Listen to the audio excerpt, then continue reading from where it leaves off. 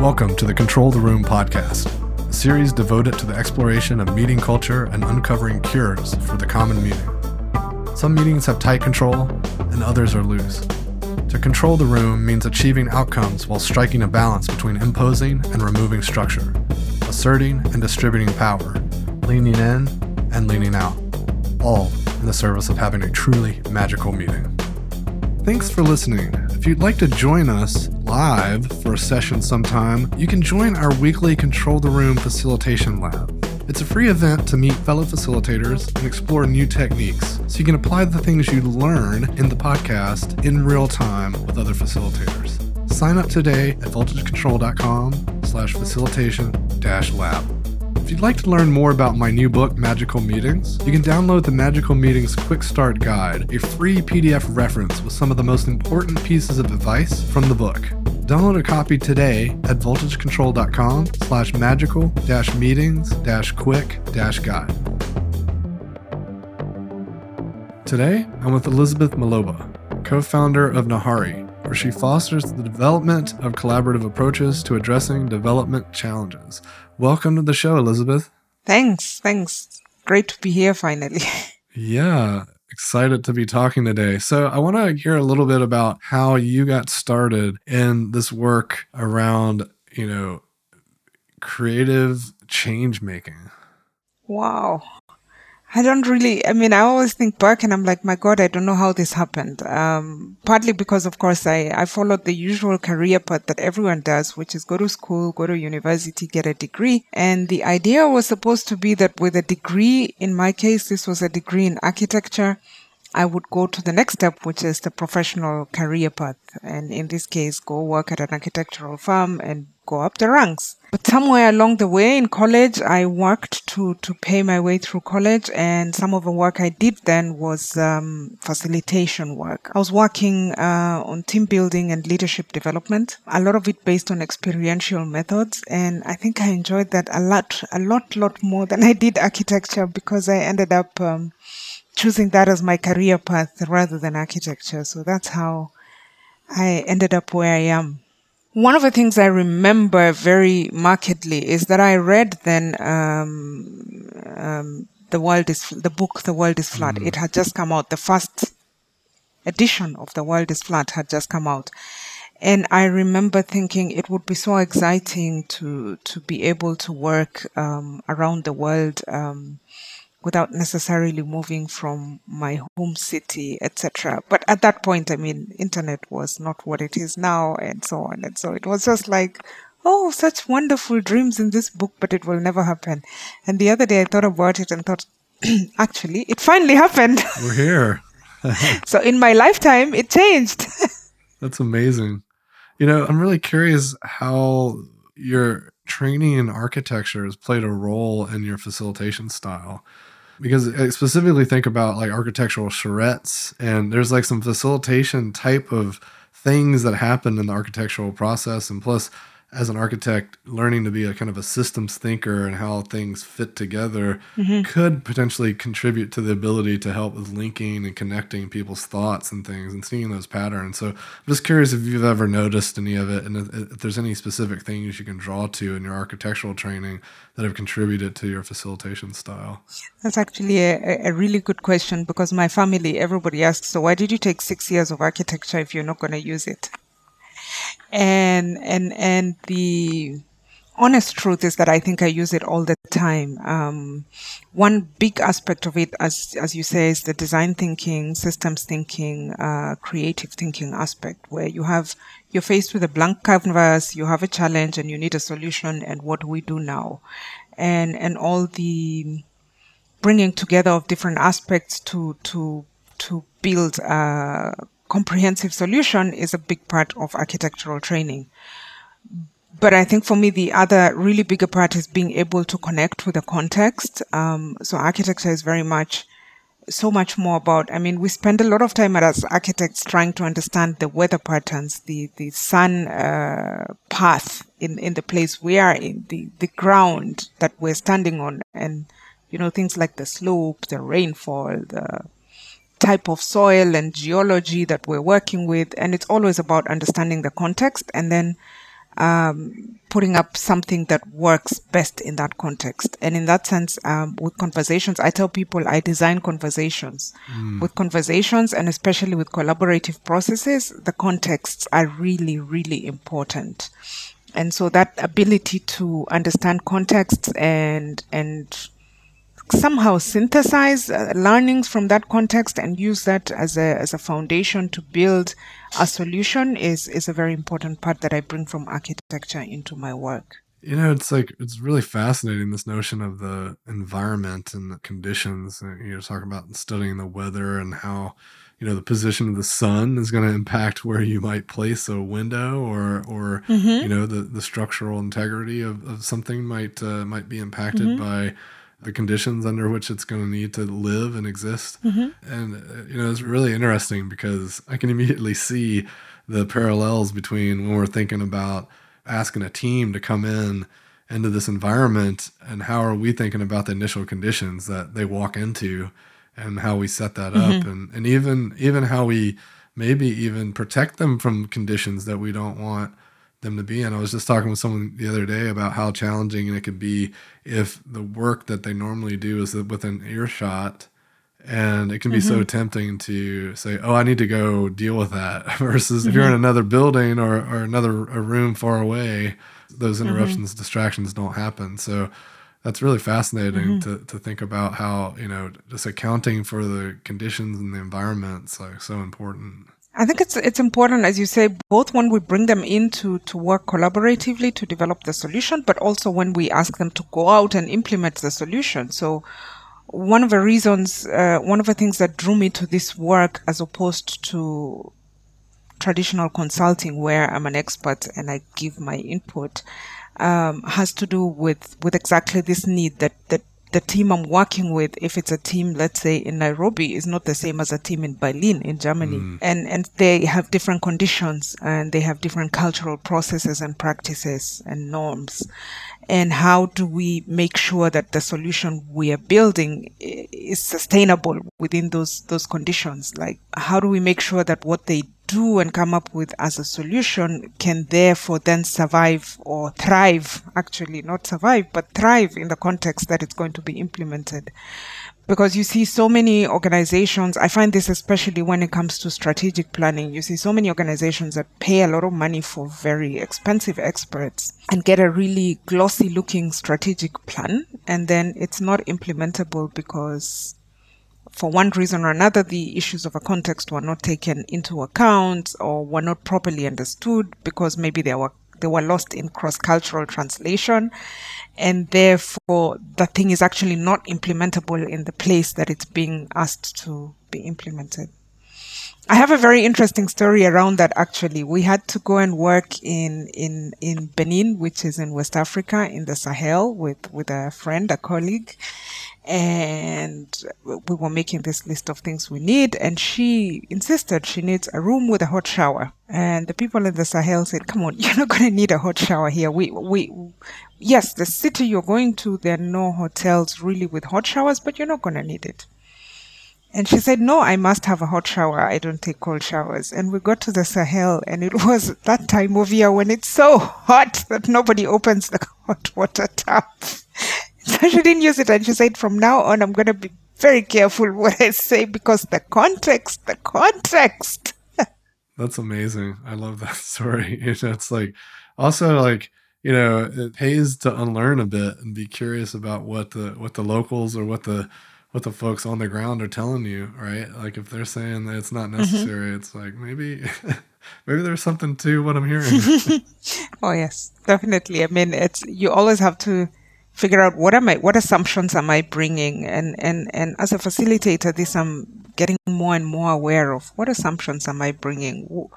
What norms am I bringing into this space? How am I affecting the outcome in this space? Because we like to think of ourselves as neutral, and we market the practice of facilitation as a neutral service, but actually we are not. We are a very powerful force in that room, and we have to be careful what we then do with the power that we have. I completely agree with that. I think the notion of being neutral kind of comes from this perspective of not necessarily being biased toward an outcome, like we don't know how to support it, and we haven't been living and breathing it for a year or years.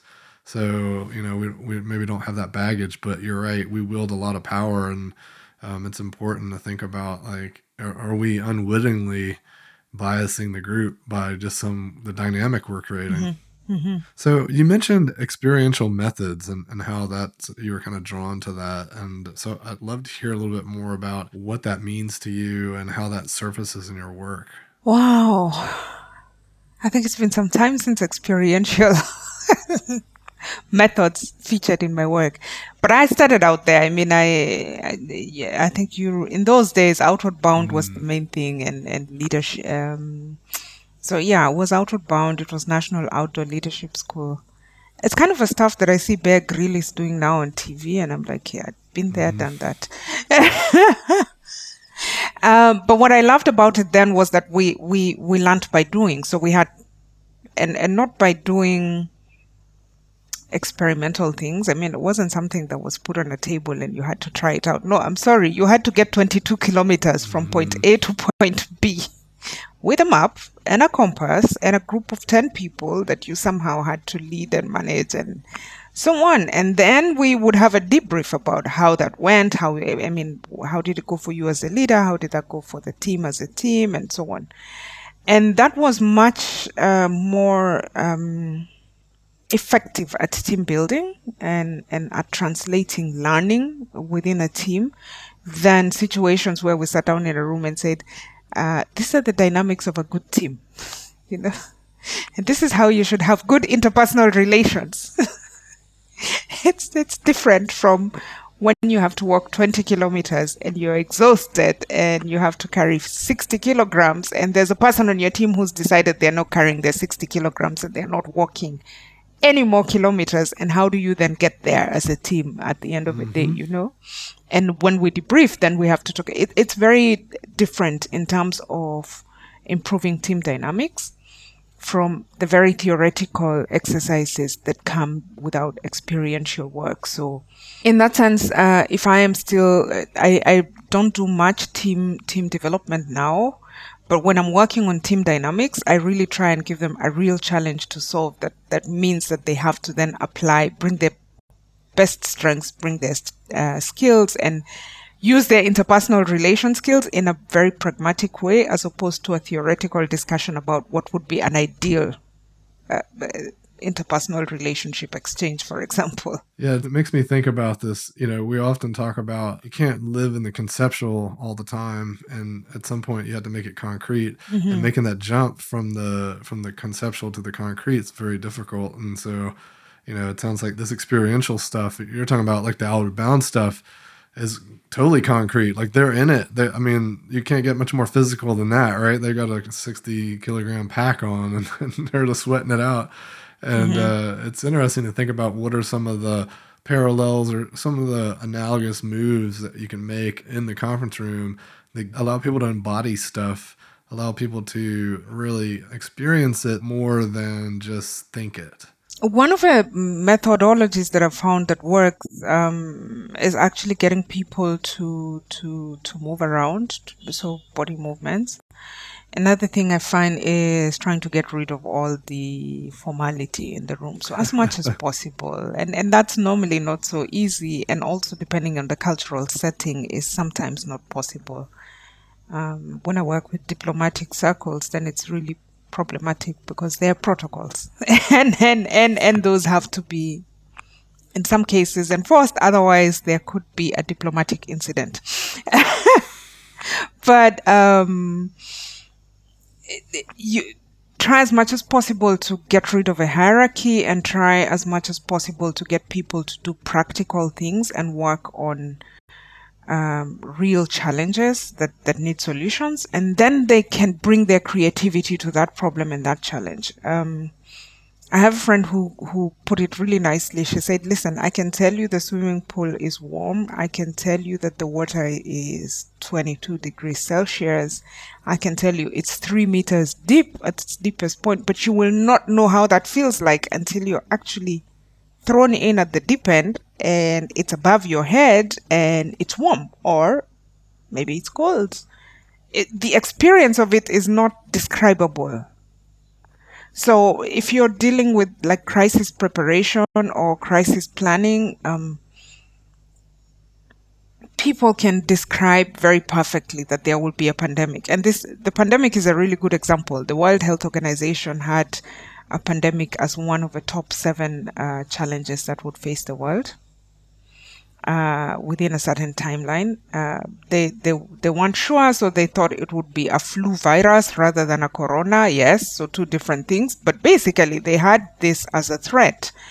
But describing it was not the same as what we're going through, living through it. So I think, so long as it was a nice theoretical construct, there were nice theoretical constructs about how the World Health Organization was going to respond to a pandemic.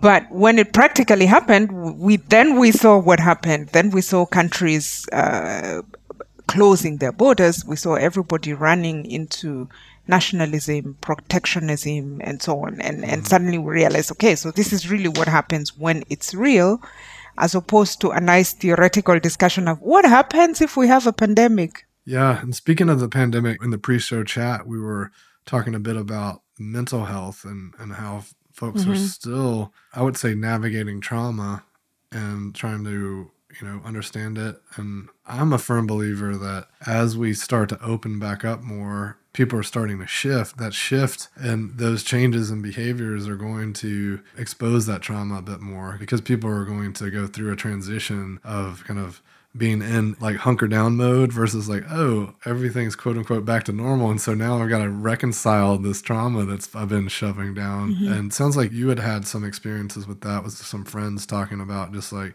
mental health. And I'm just kind of curious to hear your thoughts on what you're noticing and also maybe how you think that might play out in the business setting too. So, on one hand, what I'm noticing is that we were actually just having a conversation, and then I noticed, oh my God, I'm so privileged. I live in a house with other people. I have a family, so I live in a house with other people. So I don't just have all my conversations online via digital means. I can talk to real people. Whether we laugh together or fight together or whatever it is, but there are real people in my space who I can talk to. And some of my friends and some of facilitators I work with around the world, they live alone. And in extreme lockdown, it was them, and if they're really lucky, their pet, cat, dog, fish, that's it.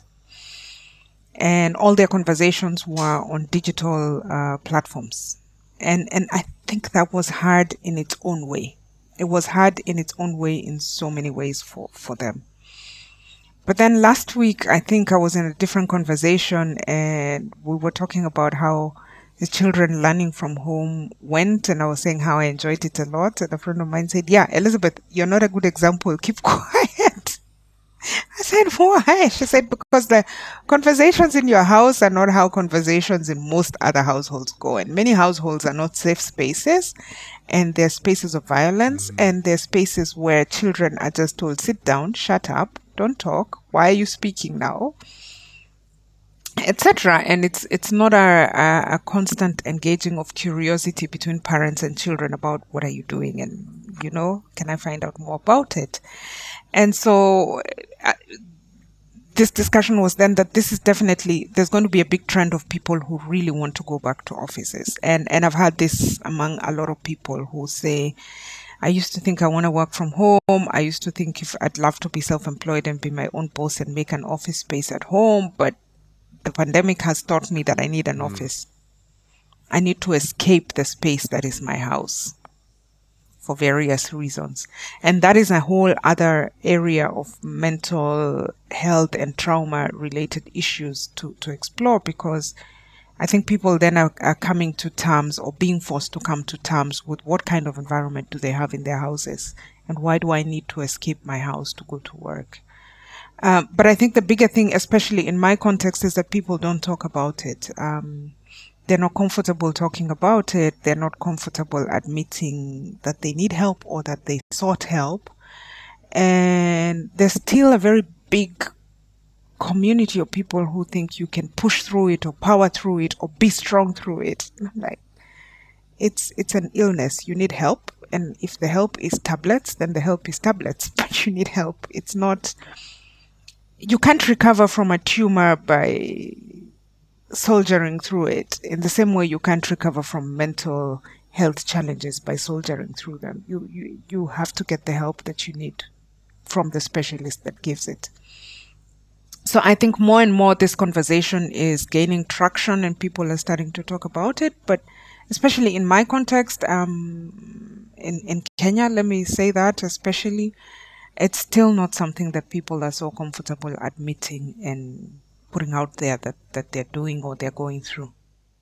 Yeah, I think people struggle with that many ways, across many locations. There's certainly folks in all sorts of contexts that feel uncomfortable sharing that, and it feels like a private thing, and a lot of people suffer in silence. And so I think that's where leadership can play a big role in remaining curious and really listening.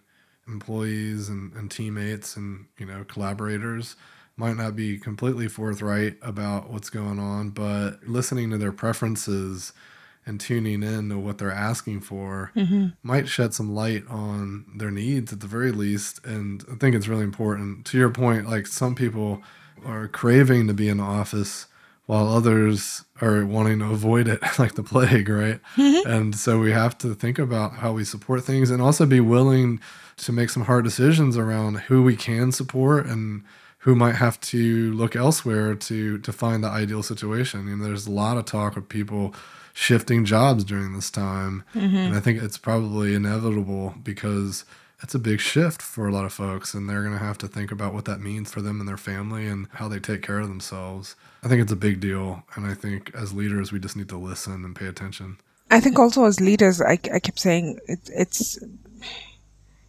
well, the pandemic obviously made it obvious that we need a sense of community, but as leaders, I think it's very important to determine, so what is your community? What is the sense of community? When I was being told your house is not the standard house, my house didn't become like that. It's by design, it's intentional. So then is the question, what kind of community are you building?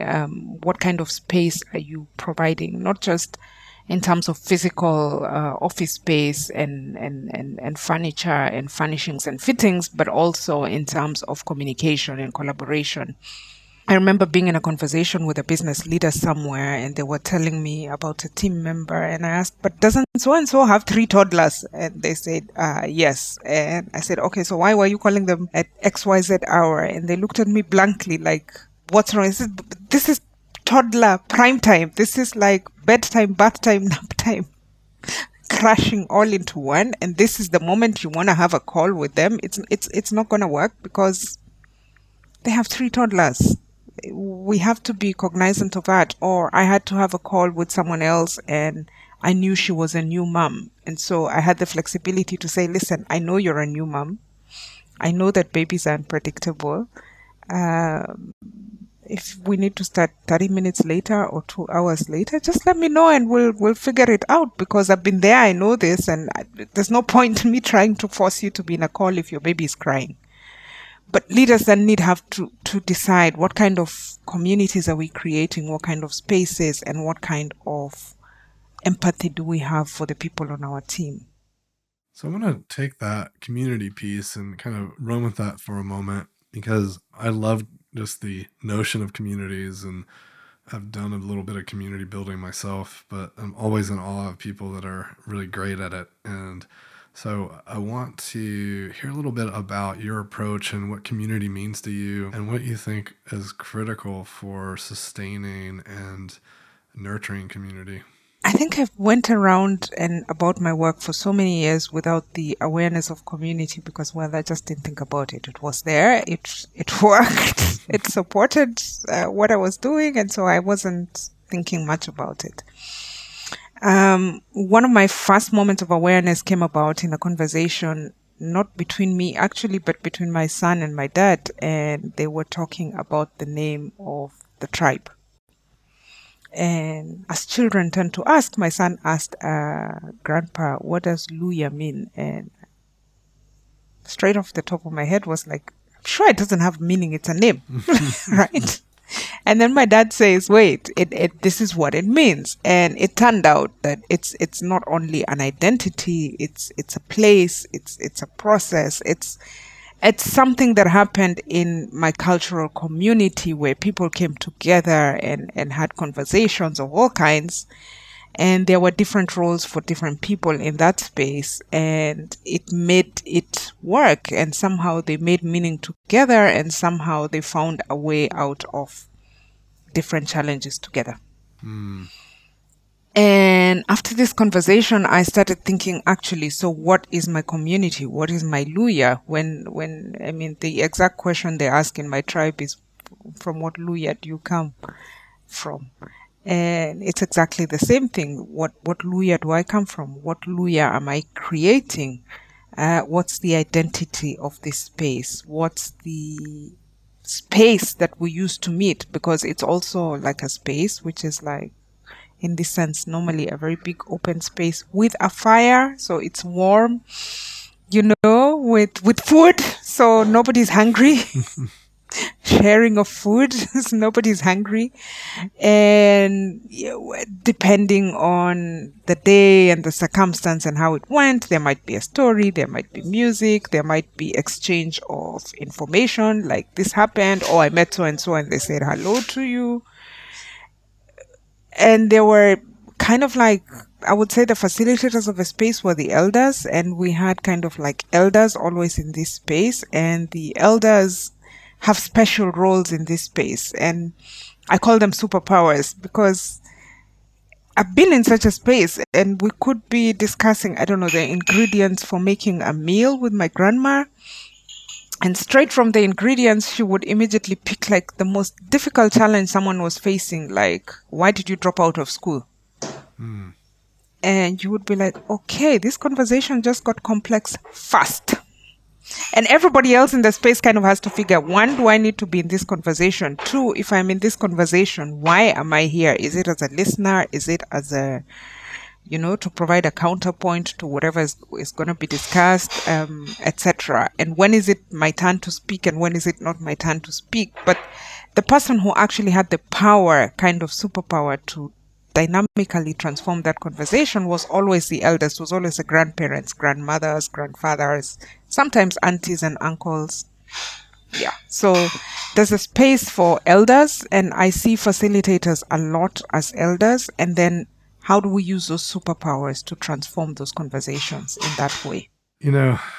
That's pretty awesome. I love this idea. And it brings me back to some of my family gatherings as a child. And I remember definitely my grandmother would, without apology, would go right to the issue and sometimes catch you off guard. I feel like that was an art form, right? It's like, didn't wait for that perfect moment. Almost like, it was almost like the opposite of what a perfect moment might be, just because like, in a way, that's the perfect moment because like you're not expecting it, and like there you got to be raw and you got to be real and authentic. Mm-hmm. And it's here, and it's like, okay, you can escape if you want to. You can stand up and get out of a circle, but then you're getting out of a circle. Yeah, that's a very obvious. Like you can't just like kind of slip away, right? That's amazing.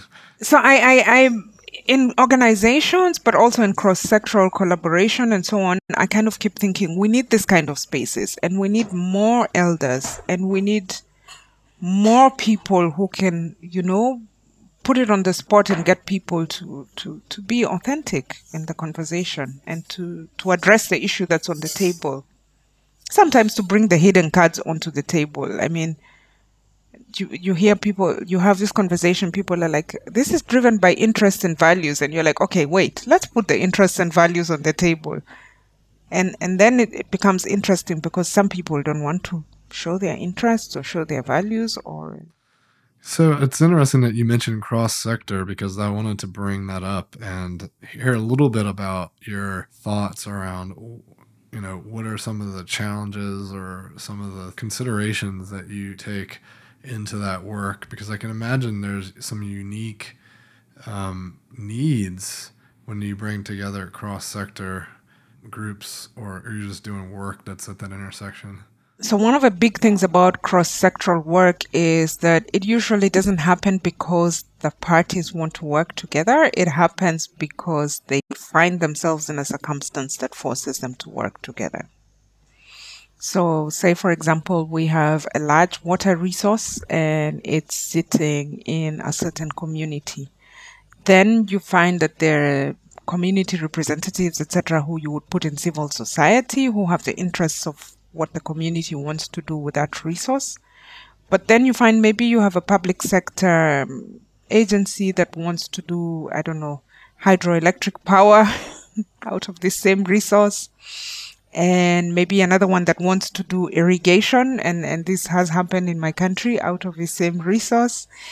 And then you find that you have some private sector interests that maybe want to, I don't know, bottling plants that want to do soft drinks or something, and it's the same resource. And so, of necessity, now we must sit around the table and talk to each other. And the biggest thing I have found across all those conversations is, first of all, we're here not because we chose to be here, but because we must be here. And second of all, we don't trust each other.